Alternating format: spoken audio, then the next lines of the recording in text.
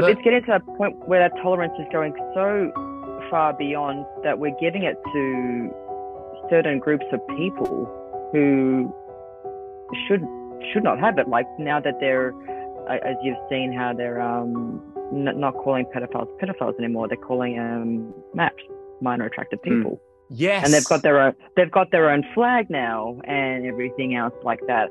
And is it horrible if you wake up, if you're born in a body where you're attracted to, young children? Of course, that could be the worst thing ever. But, at the end of the day, to sit there and tolerate to a point and, give them they have their own flag. And now it's sort of, we're seeing now with this movement, it's sort of pushing and that grooming behavior is becoming more and more in society, with how kids as young as 5 are now talking about sex ed.